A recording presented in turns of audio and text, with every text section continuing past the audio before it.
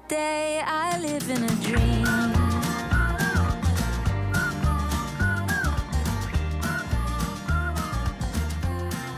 I live in a dream.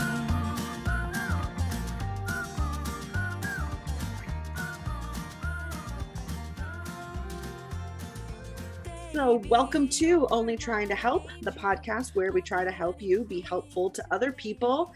My name is Kate Watson, and I'm always happy when I have a guest, and a special guest today is my good friend, Ro. Ro, would you like to introduce yourself a little bit? Sure. Kate, thanks for having me. My name's Ro. I am a clinical psychologist based out of Albuquerque, New Mexico. And I see in my clinical practice both a really wide variety of patients, but also a wide variety of, of behaviors that people may think are helpful, but maybe sometimes have the opposite effect. So we were doing like a little pre-recording, like, okay, what do you want to talk about? And before we were recording this, we decided, it might be helpful to do this conversation for the podcast listeners about alcohol use, social settings when alcohol is present, how to be a good friend to someone who might be trying to cut down or stop drinking. And you were like, Kate, that's my jam. So I'm really said glad it just like that too. I think you did. I think you said that's my jam. That's my jam. And I think people are going to be interested in this, Rose. So I'm going to let you begin with, like, you said there's a particular thing about alcohol use that really like gets you excited to talk about, and this is what your dissertation was on. Do you want to kind of kick us off? Sure. So, not that I'm like coming at this all Nancy Reagan like or anything like that, but one of the things that people who are in early recovery often really struggle with is how to navigate social situations where alcohol is there. In short, they don't really know how to say no. They feel hyper evaluated. They feel like people are watching their every step. They feel like people are counting their drinks. They feel like it will look strange if they do drink. It will look strange if they don't drink. And so these sorts of social situations can become really loaded. And so what Kate and I were talking about before we started is that for people who have maybe a more neutral relationship with alcohol or substances, they don't really tend to orient too terribly much to like what other people are doing. If you're a person that has, the occasional glass of wine with dinner or, at a cocktail party or something like that, it's unlikely that you're going to think anything is out of the ordinary if somebody declines, because there's a lot of reasons why people might decline an alcoholic beverage. But for people that are in recovery, particularly early recovery, there seems to be this really pervasive feeling that like all eyes are on them. And that if you say no to a drink, it's because the only reason that you could possibly say no is because you're in recovery. And that is what everybody immediately starts to think about. So that's something that I got really interested in, is sort of like, well, why is it that it seems that so few people have kind of like a neutral relationship with alcohol? And how can we make navigating these sorts of very common situations that really are kind of unavoidable, make them a little bit less loaded and a little bit less anxiety provoking? That makes a lot of sense to me. So when you say people who have a neutral relationship with alcohol, you're describing that person who's, at a party, has a glass of wine, and they're just maybe like, I guess what most of us might call like a social drinker. Mm-hmm. Yeah. Somebody for whom drinking has never caused them any particular problems. They've never, it's never been suggested to them by anybody in their lives, like, hey, I think you drink too much at parties. They've maybe never had consequences like a DUI. They've never been told by their doctor, like, so this is kind of the level of drinking that you just shared with me is kind of creeping more towards the hazardous level. What do you think about that? They would never say it like that. Kate and I would say it like that to somebody because of our training, but most medical providers don't have that kind of necessarily like that kind of autonomous approach. Yeah. But yeah, like just for people whom have essentially never really had an issue with it. Sure. Well, and that's helpful, because I think even if you're not, okay, I'm thinking about the people listening, even if you're not sitting there as a person who is trying to cut down on your alcohol use. And so maybe you yourself don't have this concern necessarily. I think this resonates because, listen, even I have sometimes thought to myself, I'm going to go to this party today and I don't really feel like drinking. But if I don't drink, people will wonder why. And I always make the assumption they're going to think I'm pregnant. So Right. I'm always like, I better have a drink or everyone will think I'm pregnant. And what you're saying is not really, Kate. No one's paying attention that much. Well, they're probably not paying attention that much. One, two. I mean, who cares if you're pregnant, right? And I mean, they can wonder that all day long. And ostensibly, like if they saw you in a social situation 2 weeks later where you were drinking, then they would be like, "Oh, I thought she was pregnant. Yes, she's not." If they even were thinking about it that much. Or, I mean, the other reasons that people don't drink that have nothing to do with recovery, like oftentimes medication might be like, maybe they're on medication that doesn't mix well with alcohol. They might be driving. Alcohol might give them headaches, et cetera. There's a lot of reasons that don't necessarily have to do with, wanting to modify your particular level of drinking. Or, I mean, and I think just kind of like the thing that really gets overlooked, kind of what you said at the beginning, like, I really don't necessarily feel like drinking today. You don't even really need a reason. But people really do feel like that others are sort of like oriented towards that. Well, as I've admitted, I have felt that way. And so it's sort of freeing to know that very likely people are not paying that much attention to what I'm doing. Yeah. That's freeing. And again, I think that there are themes here that are helpful to people, even if you're not someone who's necessarily in that early stage of recovery. So I think there's a lot to think about. And I guess, more likely the people tuning into this podcast would be that neutral drinker who's hosting the party, right? And they want to be the good, helpful friend to folks who are coming. More likely the people listening right now are the ones saying, well, gosh, if I'm having a social, gathering at my house, I want to make sure everybody feels comfortable. So have you ever kind of looked at that side of the relationship, the perspective of the neutral drinking friend who might just want to be a good friend to the person in early recovery? Oh, sure. Yeah. And I think it's also important that people want to kind of think about kind of like competing desires, which are sometimes competing and sometimes not, which I realize it's just kind of like, I just said some like word salady shit to you and I'm sorry. But basically like, sometimes the things, people want to be a good friend, like you said, and they want to be helpful to, especially to their friends that are in recovery. They also want to be good hosts. Right. And so the idea is that like, if somebody comes into your house and like they leave, happy and satisfied, like they had a great time. And sometimes maybe in the case of people who are in early recovery, what they think of as being as a good host may be in conflict with what might be, something that a good friend does, if that makes sense. But sometimes not, right? Because like maybe being a good host and a good friend means like, you have some like sparkling water or something like that available. So you're saying that sometimes being a good friend and being a good host are the same thing. And sometimes they might not feel like the same thing. But one idea that I heard you throw out was like making sure you have like a non-alcoholic option and just have it available. Like, not that you need to make a big announcement about it, but exactly that it's there. Exactly.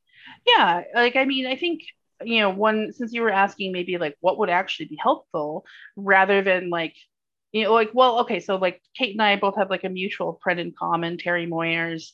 And I think the fact that Terry Moyers is trained in, alcohol research is probably why she does this. But, I went to an engagement at her house a couple of years ago and well, after she was done making snarky comments about the fact that like it was the one social engagement that I chose to attend that year and how she was glad it was at her house. Then she said, "Can I offer you a drink?" And I said, "Sure." And so she walked me to where the drinks were, and there was a wide variety of both alcohol and non-alcoholic options. And she was like, "Just help yourself to whatever you would like," as opposed to like, can I get you a beer, or can I get you a glass of wine, and forcing the person to then say, well, do you have a soda instead, or worse, do you have anything non-alcoholic? Because then if people feel pressured, that might be just something they blurt out, and then they feel like they're making an issue of it, right? I like that. I'm also, see, this is why I love the podcast, because I sit here and I reflect on times that I wish I could go back to now, because I'm going to tell you, I I like to be a host. I like to host parties, Same. and I'm also like sort of stupidly organized, like overly, right? I Organized to like a it. fault. Oh, definitely organized to the point where I make people uncomfortable. Sure. And you come into my house for a party, and usually it's like, okay, all of the alcohol is over here to my right. And then Mm. all of the non-alcoholic beverages are over here to my left. And to me, that's just organized. Like Ah, that's just neat and tidy. But but now to I'm, me, it's segregation, Kate. yeah, well, now I'm realizing I'm forcing people to like take a walk one direction or another, and that's calling more attention to things than is necessary. So maybe Terry's approach, and by the way, it would be my dream if Terry listened to this. Oh, right. But What's your problem? I'm gonna forever now call this pulling a Terry. Maybe in the Pulling a future, Terry. maybe in the future I'll pull a Terry, and I Mhm. will kind of just leave it all out and available and say, help yourself. You know, Mhm. what's mine is yours. Make yourself at home, and that way Mhm. there isn't a big issue made out of, oh, did you go to the left or did you go to the right? Yeah, it's just sensitivity, I think, and like, for even though like what we're talking about is that, like, yeah, people really aren't necessarily paying attention to like what other people are doing. The fact is that people in early recovery do very much feel that, and they feel that sort of hyper evaluation, and they feel that, like, hey, if I grab a LaCroix, everyone's going to be like, why are you drinking that? Why aren't you drinking? I mean, and with it's kind of understandable, especially if they were kind of like the party person before, Yeah, right? That, and all of a sudden they're not drinking, or like they don't necessarily want people to think that they're pregnant, etc. But you know, but being able to do things discreetly and sort of navigate their own recovery without sort of having to disclose prematurely or disclose in a way that they're uncomfortable can often be really helpful for relieving anxiety of being in social situations. yeah. Well, and again, I'm even thinking about times when like maybe I was trying to lose a little bit of weight or something. And I thought, oh, if I go to this party and it's so and so's birthday and I don't have a piece of cake, everyone's going to be like, why aren't you having cake? You're Right. making me think, no, they're not. Mhm. No one cares if I have cake or Yeah. not. I mean, Um, they might be. Like, let's be clear, like, we don't live in a world where people are always the most respectful. But I mean, the fact remains is that you still have the right to have cake or not have cake. And people may or may not wonder about it, but you still have the right to make your own choice, regardless of what people are going to think. And you also have the right to talk about that or not. You yeah. can, you're not required to justify your dietary habits or changes to anybody, if it's not going to be helpful to you at any point in your process. Yeah. I mean, and that's probably the bigger point, of course.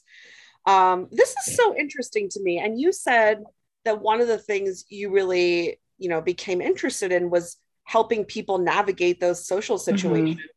Mhm. And I just wonder, is there anything else you want to tell us about that? Well, I think, like, I do think that it's important to have a wide variety of options available. Like if you're a host or something, like Kate, I enjoy hosting. Like I'm a Mexican lady. Like we have very specific ideas of hospitality. Trust me when I say that nothing would be more mortifying than if somebody left my house hungry or thirsty. Like if I ran out of food, I would literally move. Like I would like literally leave town. Like I'd be like, I can never show my face again. So, If so I never I hear from you again, I will assume that's what happened. she biffed it on a party she was throwing. So, Yeah. somebody didn't get as many potatoes as they wanted, and she had to go jump off a cliff. Like, we hardly knew her. So, Yeah. So I think having different options available is good. I think also not pressing the issue too. Like, I mean, I think it's what's probably become clear as we've been talking is that like if somebody, does maybe somebody that like normally or that you think would normally like go for like a craft beer or something like that, if maybe they do reach for the Sprite or the Coke or something like that, or the sparkling water, like it's probably clear at this point that like maybe saying like, hey, why aren't you drinking isn't the most helpful thing. But really just like letting people be, like letting people just kind of like sit and enjoy themselves in in a social environment and sort of get practice at what it feels like to be a sober person in a social environment, essentially. Yeah. Well, and I think part of what's helpful here is, yes, it may be obvious by now that we're discouraging anyone from saying, "Why aren't you drinking?" But what might Mm-hmm. be less obvious and worth addressing is you might not, you might also want to avoid, a big throwing confetti and wow, look at you. Mm-hmm. Isn't it Exactly. great? I'm so happy Mm-hmm. that you're having a Sprite. Like maybe just let the person be.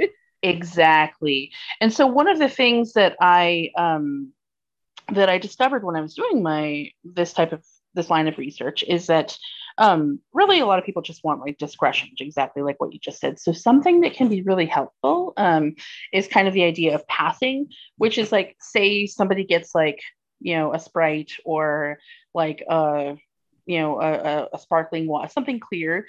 But if you pour it into a glass with ice and you have like a lime wedge or a lemon wedge, looks just like a gin and tonic, right? Yeah. So, and if you already have a drink in your hand, people are unlikely to offer you another one. And so that's something that people have often, I think, a strategy that people often kind of cling to. What's funny is like, there's often this sort of like, well, isn't that lying? Like, well, who the hell cares if it is? Like, and, Yeah. and it's so interesting to me that people, I think, feel as though they need to give some sort of justification or almost an apology for like reducing their drinking or being sober. And I mean there's a lot of reasons for that that get into kind of like in sort of eggheady jargony type of place that we probably don't have time for today, but it is something important to think about, that like you do have autonomy, and like even if you aren't working on changing your drinking behavior, you're still okay, allowed to have like a glass of sparkling water with no booze in it if you want to. Yeah. Well, and when you bring up the folks who say, well, isn't that lying or isn't that misleading or that's not Mm-hmm. authentic, Mm-hmm. I guess, and you're right, we don't really have time for this, but like Mm-hmm. it does make me wonder, it raises the question of who owes whom what. Uh, Right. and and maybe no one owes anyone anything, but if there's anyone who has a responsibility here, it's the host, not the guest. Mm-hmm. Yeah, I think so too. And, and so kind of back to our original um, question of like, how do we help? How do we be like these sort of like well-meaning and lovely people that we want to be, and make our house comfortable for people that are like, that may be trying to navigate something difficult. And I think it's just kind of like meeting them where they are and sort of making it a place that is comfortable for them to be sober. Because one of the other things that we know about alcohol recovery, particularly early alcohol recovery, is that it is isolating. Um, and people feel that they will have to get rid of all of their friends. Essentially, they're going to have to get all new friends. The reality is that sometimes to some degree that can kind of be true. I mean, if your friends are all like super heavy drinkers and you can't be around them because it's highly triggering, then yeah, like you probably are going, some of the work that to maintain that recovery is probably going to be in the form of developing your social network and expanding it and finding some sober friends. But certainly finding situations that you can navigate as a sober person without, like you said, having like the three-piece orchestra like celebrating, or like having it being made a friggin' federal case, like is a lot more comforting, I think, than it to for people with just kind of like a neutral relationship. It doesn't even really register. But for people whom this is genuinely a struggle, it's hard to overstate how comforting that can be. Yeah. A couple of years ago, I reached out to a friend of mine who well, I'm hesitating because I don't want to give away his identity. So some things I was Mhm. about to say, I'm deciding not to say. But a couple of years ago, I reached out to a friend and I said, "Hey, do you want to get together for beers this week?" And Mhm. he said, "I'd love to get together, but I'm not drinking right now." Mhm. And we were texting, so I started to text back. That's no problem. Let's. And then like I drew a blank. I was like, Mhm. let's like I thought to myself, beers is what I do with this guy. You know, Mhm. so I was like, it feels weird to say let's get coffee. We would never get coffee. And Mhm. it was for me a moment to realize this is not his problem. If I can't think of something to do with him that doesn't involve beer, that's on me. So that's when I came up with let's get tacos. so Nice. so we got Nice. together and had tacos, but it really was a moment of pause for me. Yeah. And I thought some friends would say, well, I can't hang out with this guy anymore. And I thought to Mhm. myself, I need to take a look at myself if I can't think Mhm. of what else to put in this blank except beers.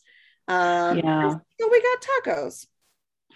And I think you've just hit upon like, one of the most difficult things I think for people in recovery to navigate, which is that literally imagining a life without this being a part of it is just, it's kind of foreign, right? Like, like just the idea of like, you go to a barbecue, you have a beer, like you go out to dinner, you have a glass of wine. Like, I mean, it's just so woven into people's lives. And so kind of like unfurling that is, requires a lot of kind of like reflection and commitment. And so just finding situations where it's not so loaded and it's not so, and people are welcoming and people will say like, hey, do you want to get a taco? Because believe you me, that will get me to do almost anything. Well, yeah, I mean, it's as the friend here, it was my job to say, you mean more to me than just being somebody I get beers with. And Right. so, if it means I have to do a little bit of work, and by little bit of work, Ro, I mean like 5 seconds of thought. Right. Mm-hmm. I have to give 5 seconds of work to this, then that's perfectly reasonable and you're worth it to me. But it also Mm-hmm. gave me a moment of compassion for him because I thought, Mm-hmm. if I'm frozen for a second on what to do with this guy who I would normally get beers with, imagine what he's going through as he's embarking on this, life with no alcohol. I thought I only have to experience this discomfort for a few seconds, but he Mm-hmm. may be encountering this in many, many situations. And so it Right. kind of, Mm-hmm. it just gave me a sensitivity toward what, one small Mm-hmm. taste of what it might be like for him. Right. And you chose to kind of like turn toward him and like be welcoming and it sounds like you were like not weird about it at all. Like you weren't like, hey, well, what the fuck's your problem? like this is what we do. Like anything like that. Like, it doesn't sound like, you made an issue of it. You just said, great, let's do this instead. He was probably, I mean, I don't know him obviously. Like, I mean, my guess is that if this was an issue of like trying to reduce alcohol use because of like problems or wanting to be in recovery, then he was probably really relieved that it was just like that's as far as like the conversation went. Because I think that at the heart of it, like people want to talk about it with the ones that they trust and the people in their circumstances, but they want to be able to choose when that happens and they want to be able to choose how to do it, just like any of us, right? Like we Right. all have our private lives and we all want to talk about things with our loved ones at our own kind of comfort level, our own our own ability to do so. Yeah, I mean, I can't read his mind, so I don't know Right. this, but I Mhm. I wondered if he was breathing a little sigh of relief that I didn't respond with why, Yeah, exactly. Mhm. or how come, what happened, Mhm. and again, I don't know. I can't read his mind, but I did wonder, Mhm. is he going, whew, thank goodness she didn't ask Mhm. why, because I don't feel like talking about Mhm. this right now. Instead, I just Right. say, well, let's do tacos instead. Um, Mhm. And I think, that might be a message for the helpers who are listening right now. Mhm. Sometimes a helpful thing you can do is just to resist your own urge to pry. Yeah, exactly. Exactly. And so like when I did, when I initially started this line of research, like, well, I was listening to study tapes from like a women's alcohol study, and listening to kind of like what people's concerns, and sort of, because drink refusal training is part of a manual guided treatment CBT for alcohol use disorders. It usually happens in session 8, which in my opinion is, it's kind of too late. Like, I mean, it's like if you're seeing somebody every week, like ostensibly 8 weeks in, that's probably not the first time it's come up, but and that was kind of one of the things that I brought up whenever I ended up writing the paper. But and a lot of people are just like, well, what if they ask questions? Like, what if they, and it's not even, and so of course, like if it's like a stranger, then like, you kind of naturally bristle. But like, this was a friend of yours, and like, and this is what people were kind of saying, is just like, I don't want to be mean, because they're my friends, and like they mean well, like, but like I also just don't want to talk about it. Yeah. I'm pausing on that there is something called drink refusal training. Like I'll Yeah, bet the listeners are sitting there right now thinking, I didn't even know that was a thing.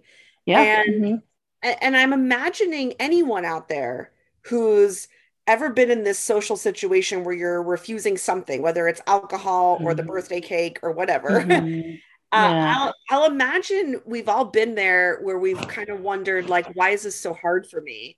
And hmm, it might be helpful to know now that this is like a training people go through. And if you haven't had the yeah. training, it's going to be hard. Yeah, exactly. Yeah, this is one of the kind of the active ingredients of CBT for alcohol use disorder. So one of the interventions that is known to be effective. And do you want to hear something really interesting about like this particular role play? Because it's a role play. Basically, when I think it was percent, it was on drinking days. So like doing like the follow-ups at like proximal and distal outcomes. So basically like, a month after they get out of treatment versus like 9 months after they get out of treatment, do those changes kind of, are they sustained? So what was interesting is that the people that actually had this role play, even if it was simple, even if it was just like let's just practice it together, I'll be you, you be me. If they had that role play, then on their drinking days, the mean number of drinks went from like, I think 5 to 3, which is actually like, that's actually the difference between a binge and not a binge. So not only were people drinking less, but they were drinking less harmfully. Wow. Okay. You said it perfectly fine, but I'm just going to say it back just, Sure, because people learn by repetition. So of you're course. saying people who went through treatment, they Hmm, they may have made some changes either way. They may have made some changes to their hmm, drinking, but if they had this drink refusal training hmm. on the days when they did end up having some drinks, it was pretty significantly lower. It was 3 versus Yes. 5, which is a big Hmm. difference. It's a And big difference. Yeah. significant in that it really moves them from binge drinking into, I guess, what would you call it? Just drinking?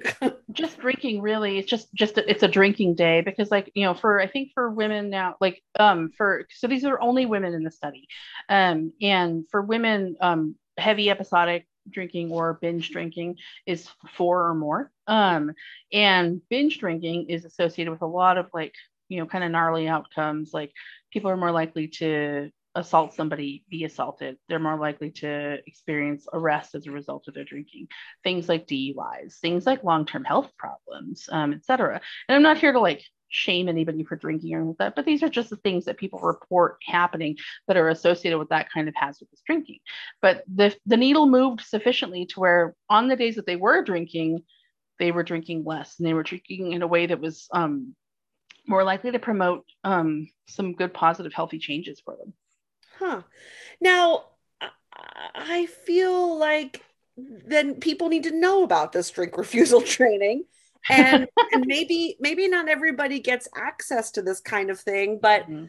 a little part of me is wondering, like, is that one way you could be a good friend? Like, okay, I'm gonna imagine I'm sitting with my friend, we're having tacos. He's telling me how he's trying not to drink anymore, and it's Mhm. been really difficult, and social settings are so hard. Like Mhm. it might be slightly awkward, it might be a little weird, but could I offer Mhm. to my friend, let's practice. Let's practice refusing drinks. I mean, you could. The other thing that I have found, and you have a counseling background as well, so you probably are aware of this too. But like, people really hesitate to do role plays because they feel so like awkward and put upon. I get Yeah. it, and that's what I tell them whenever I say like, I know it feels weird, I know it feels really artificial, I know it feels dumb. We're gonna do it anyway, and here's why. So I mean, I think maybe just having kind of like a conversation with a friend and just saying like, hey, like if it would be helpful for you to talk about this, or bounce suggestions off of like how to kind of manage this situation. Like I think that's probably the best thing that a friend can do, because chances are someone is not going to want to practice it with, they like it's pulling teeth to get them to do it with like a mental health professional, right? Yeah. But with a friend, like I think that they're probably going to balk, and I get it, but just maybe being a person in their life that they can have a pretty like neutral conversation about it, where they know they're not going to get shamed, they know that they're not going to get shit for having problems, basically. I mean, Mhm. because that's what people don't want. They don't want to be lectured. They don't want they know they fucked up in a lot of different ways. I mean, that's what gets people into treatment, when they're like, my life is a mess. And judge said treatment or jail, so I chose treatment. And like, I Yeah. mean, it's I mean, I think Hollywood would have people believe that like, it's a much more sanitary process than that, but it's not. The reality is that people make the decision to go into treatment when their lives are in chaos. And so having safe people in their lives that they can actually have a conversation about their fears and their concerns, or not. Maybe they just want to have a person whom they can hang out with sober, but they don't have to make a big deal about it. Just like being a person whom like essentially promotes their sobriety without like, embarrassing cheerleading. Yeah, not every activity needs to be about your sobriety. It's not, Exactly. it doesn't have to be, hey, let's go ice skating because you don't drink anymore. It's like, Mm-hmm. maybe we could just go ice skating anyway. Exactly. Right. Um, Exactly. and what I suspect people may do, and they mean well when they do it, but it's probably not very helpful, is something like, oh, hey, don't worry about it, just go to the party and drink what you want to drink, and don't worry, don't stress, don't Right. be Mm-hmm. nervous. We're Mm-hmm. often tempted to just kind of throw around these lines like, don't feel that way, don't even think about Exactly. it, and that's not Yeah. helpful for someone who is genuinely worried about it. Exactly. I mean, like your feelings are like, your feelings are what they are, We are not our thoughts, but the thoughts, like, the thoughts and the emotions, like they go in places where we don't necessarily always want to go. And anybody that's ever tried to kind of, change how they think of things knows that it's not so easy, right? And so you're stressed out about something with good reason. And so just being told like, well, don't think like that is just about the most unhelpful thing that somebody could say. And it is definitely coming from a place of love. It's definitely coming from a like, I want better for you. I want to help. And this is what I know to be helpful. Even though like, I mean, it's really not. Like most people, like if they stop to think about it, like they don't really like being told that either, right? Yeah. It brings out my sarcastic side when people say, Yeah. "Oh, don't worry about it." I go, "Oh, gee, thanks." Yeah. Yeah, exactly. It's just like, well, that's a brilliant suggestion that I absolutely never would have thought of. You got Yeah. any more up there, up your sleeve, Yeah. there, you wizard? So, My whole life is different now that you've told me not to worry about things. Great. exactly. Like there's this one episode of Daria, because I'm dating myself slightly and I really like Daria. And she like Daria and Jane get hit on by these two creeps. And the one creep is just like, where have you two ladies been on our lives? And she's like, we've been here in this laundry room waiting for you. And now that you're here, our lives are complete. So, Ah, that's definitely making the cut and staying in the podcast when this gets. good. Yeah. Yeah. I do love Anything Daria. anything I can do to promote Daria to the next generation. Oh my God, I was singing the musical episode the other day, and like, and singing the Manly song. Like, I don't know, like the musical episode when Trent's like, it makes me feel like a bearded girl. It's awesome. Oh, I'm gonna have to find these. Thank you for that trip down memory lane. And Hey, no problem. and thank you for doing this with me, Ro. I mean, I know you're a busy person, and you're out there fighting the good fight in many ways. And so for you to take the time to do this is really cool. Thank you for doing it. I don't mind at all. I just I think that I don't know. I really think that like a sober life can be like a joyful life. And that sounds kind of like lame and like, like Pollyanna-ish. I don't mean it like that, but I mean that oftentimes when people are trying to change years and years of sustained drinking, it's so overwhelming and they have no idea how to do this. Like all of their whole lives are kind of like in some ways like built around this. And so it doesn't feel like they can ever have a life where that's like, not a part of it. And so, and even just like going over to like a friend's house to like sit on the couch and watch Daria, like how am I going to do that? Like, this friend always likes to open a bottle of wine. What do I do? Like, is it going to be weird if I say no? Well, I mean, I'm not here to say like it's never going to be weird, but I am here to remind people like even if it is weird, it's okay. Like if they're your friend, a few moments of weirdness is not going to be like the end of your friendship, and you can let the awkwardness wash over you, which is something I say a lot. Just let it wash, and then and then go on with your evening and have a good time with your friend rather than like sitting at home alone and thinking about how shitty your life is because you're not drinking anymore. Yeah, I mean, I think we talk so much about how our relationships with people matter, and they're bi-directional, right? Like there's two people Yeah. involved here. So, if you are the friend who realizes, oh, we're not just going to be sharing this bottle of wine tonight, you too can let the awkwardness just wash over Yeah. you, Mhm. get over yourself, and Yeah. move on.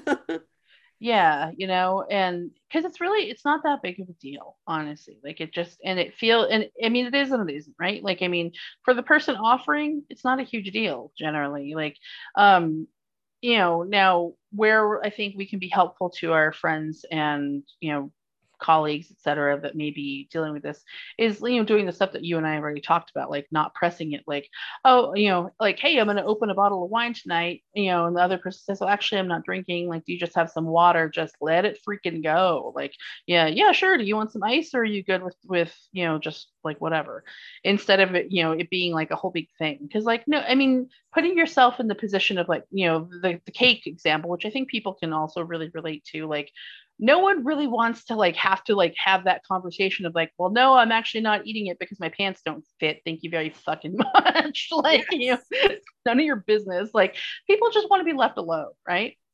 I think we're going to call this one Mind Your Business. Mind your business. I think that might be a good title for this one. Just mind your business. Just Mind your be business. you. Let people be themselves, and if let's go get beers becomes let's go get tacos, I think that's okay. Oh yeah.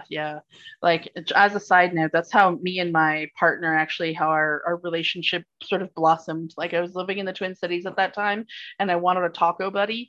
And he was like, well, I'll go get some tacos with you. And so we were going to like various taco places in the city, and that's how we got to know each other. Someone said, I'll go get tacos with you, and then you never let him go. Exactly. Exactly. It was just like, fine.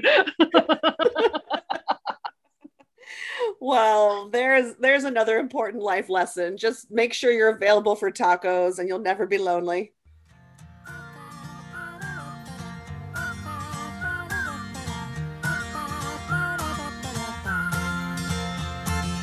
Take me in your arms. I don't want to miss a day without you. Let's stay young forever. There is nothing we can't do. And nothing can break us